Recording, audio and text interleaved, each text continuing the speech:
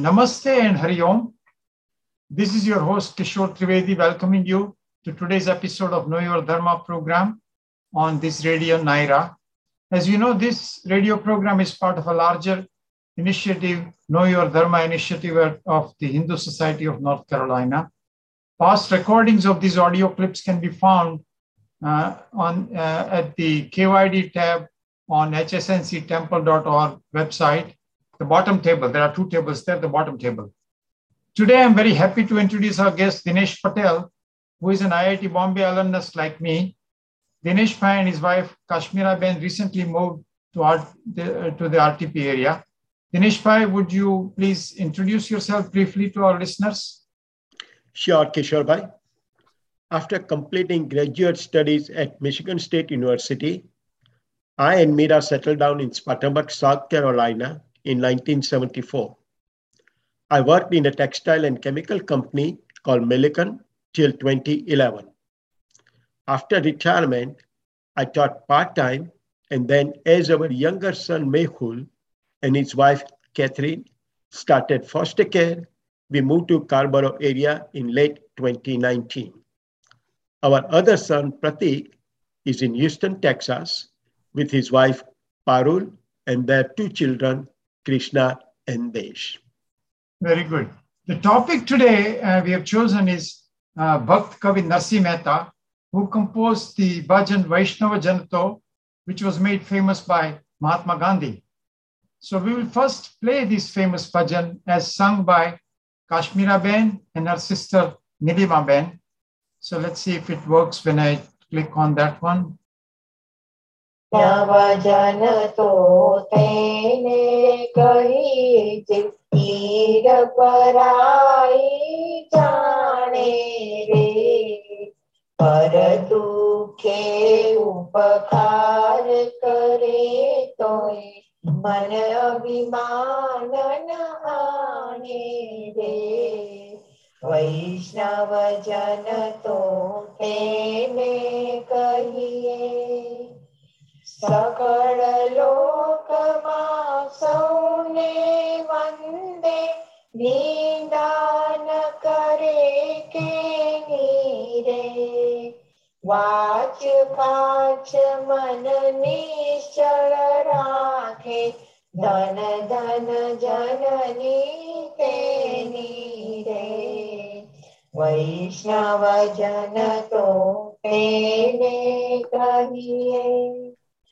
समद्रष्टि ने तृष्णा त्यागी और श्री देने मातरे जीवात की सत्य न बोले पर धन नव चले हाथ रे वैष्णव जन तो तेने कहिए मोह माया व्यापे नहीं जेने दृढ़ वैराग्य जेना मन मारे राम नाम श्रुतारी रे लागी सकल तीरथ तेना तन मारे वैष्णव जन तो तेने कहिए वण लोभी ने कपट रहित छे काम क्रोध निवार्या रे भणे नरसयो तेनु दर्शन करता कुळ एको तेर तार्या रे वैष्णव जन तो तेने कहिए जे पीर पराई जाने रे. Beautiful. Dinesh Bhai, will you please explain the meaning of this bhajan, as many of our people in the audience may not know Gujarati, and this bhajan is definitely in Gujarati. Sure, Kishore Bhai, I'll be glad to. So in this bhajan, Narsi Mehta outlines qualities of a Vaishnava who is defined as a true devotee of Bhagwan Vishnu. He starts with noting that a Vaishnava is the one who feels the pain of fellow beings, helps others, and yet not have a sense of ego enter in the mind. In second stanza, he further describes that a Vaishnava salutes each and every one, does not speak ill of others, keeps speech, actions, and thoughts pure. Blessed indeed is the mother of such a person. In the next stanza, a Vaishnava is equanimous, rejects extreme greed for wealth and material gain, respects all women as he respects his own mother. His tongue would never utter a lie and would never desire to possess the wealth of others. A Vaishnava does not fail to resist worldly attachments, has renounced lust of all types, as well as anger. He enticed the name of Bhagwan Ram, and all holy sites of pilgrimage are embodied within him. In the end, in last stanza, he summarizes a Vaishnava has no greed, is not deceitful, he or she has renounced lust and anger. And in the end, the Bhakta poet Narsi says that one who sees or meets or interacts with such a person, that person's entire family would attain salvation. So that is the meaning of this bhajan. It is easy to see why this bhajan has become so popular. Kishore Bhai? And indeed, we should try to implement at least some of these aspects of Vaishnava that he describes in our life. Beautiful. I would also like to add that the word Vishnu actually means Vyapnoti Chara Achara Atmakam Jagat iti Vishnu. That means it connotes the notion of God that pervades each and every atom in the universe. So the import is that a devotee of Bhagavan Vishnu in that case should see God in everyone and in everything. So with that introduction of this bhajan by Narsi Mehta, let us learn about Narsi Mehta's life and his works. Dinesh Bhai, could you please tell us about his childhood? So Narsi Mehta was born in year 1414, with Mirabai's birth year as 1498 and Nanak as 1469. We can say that he was samkalin with them. You mean almost the same time period or contemporary of these two famous poets, right? Yeah, it's the same time period. So he was born in a small village about 18 miles from Junagadh, and Junagadh is in Saurashtra part of Gujarat. He could not speak. He lost his parents when he was 5 years old, and his grandmother, Jai Kumar, raised him. Narsi often used to accompany his grandmother to the Hatkeshwar Mahadev Mandir for darshan and to listen to bhajans. Once when he was 8 years old, Jai Kumar approached an ascetic at the mandir. He glanced at little Narsi and prophesied that he would become a great bhakta. But Jai Kumar informed him of the boy's handicap. The ascetic then gave him herb and asked him to chant Radhe Krishna. Miraculously, Narsi started chanting Radhe Krishna, and that was end of his handicap. Wow, that was indeed a miracle. Yes, it was. He was then sent to a Sanskrit school to study. Even after school, Narsi visited Hatkeshwar Mahadev, joining bhaktas in singing bhajans.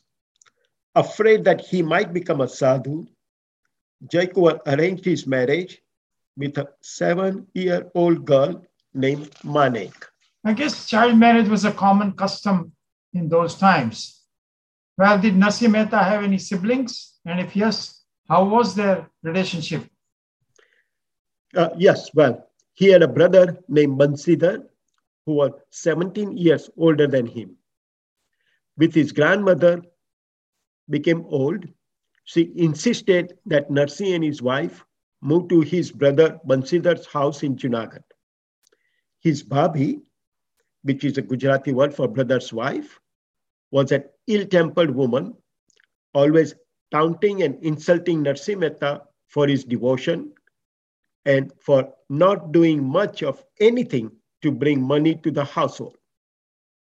One day when Narsi Mehta had enough of these taunts and insults, he left the house and went to a nearby forest in search of some peace. There he fasted and meditated for 7 days by a secluded Shivlingam until Bhagwan Shivji appeared before him in person. Now, I've been told that this happened in a Gopinath Mahadev Mandir near Talaja. Now, I saw the distances between Junagadh and Talaja is not small, but anyway, some of these legends go on. So, and in fact, we have been to that mandir many times, and there is a Narsi Mehta room there and so on. But it may or may not be true, but Gopinath Mahadev is the one where he's supposed to have realized and met Bhagwan Shivji there. Please go on. Okay, so on his request, Mahadev showed him the eternal Ras Leela of Shri Krishna and the gopis. The legend has it that he was so transfixed by the spectacle that he burnt his hand with the torch he was holding. But in the overwhelming happiness, he did not feel pain at all. So as the popular account goes, at Shri Krishna's command, he decided to sing his praises and nectarous experience of the Ras. He resolved to compose kirtans and bhajans. After this divine experience, he returned to his village and touched his sister-in-law's feet and thanked her for insulting him, for had she not made him upset, the above episode would not have occurred. He and his wife moved to another house in Junagadh. One can never know how one thing will lead to another. In this case, what apparently was bad actually turned out to be very good for him. Please continue. So in Junagadh, Mehta lived with his wife and 2 children, a son named Shamal Das and a daughter for whom he had a special affection named Kumarbai. They were very poor. He was completely engrossed in writing, singing devotional hymns, which is bhajans, that conveyed glories of Shri Krishna. Not only he stayed with sadhus, saints, priests, to his heart's content, he also spent quite a bit of time in the quarters of lower caste people who were known at that time as untouchable. Whoever invited him to sing bhajan, he would go without paying attention to the caste. We can say that he considered and put in action in treating lower class people as Hari Jan, which is the word as children of God. As expected, this behavior, this approach upset so-called upper class Nagars of Junagadh, and they tried to take revenge, but Shri Krishna took care of his bhakta. It's remarkable that about 600 years ago, so-called upper caste Nagar Brahmin visited and mixed with so-called lower caste people. So it looks like we forgot many years until, intervening many years until Gandhiji revived the concept. So there have been, of course, reformers in Hinduism from time to time, such as Narsi Mehta, Mahatma Gandhi, and many more who tried to remove whatever bad things had accumulated, unfortunately. And caste is such an example. By the way, on caste, there have been 2 very, very good lectures in our Know Your Dharma lecture series, and video recordings are available on that website on that particular notion. You mentioned Sri Krishna took care of him. So are there any recorded incidents about that? Yes, indeed. There are many famous incidents, and I will share a few of them. Soon after Kumarbai's marriage, Kumarbai became pregnant. Now, if you recall, Kunwarbai is Narsi Mehta's daughter.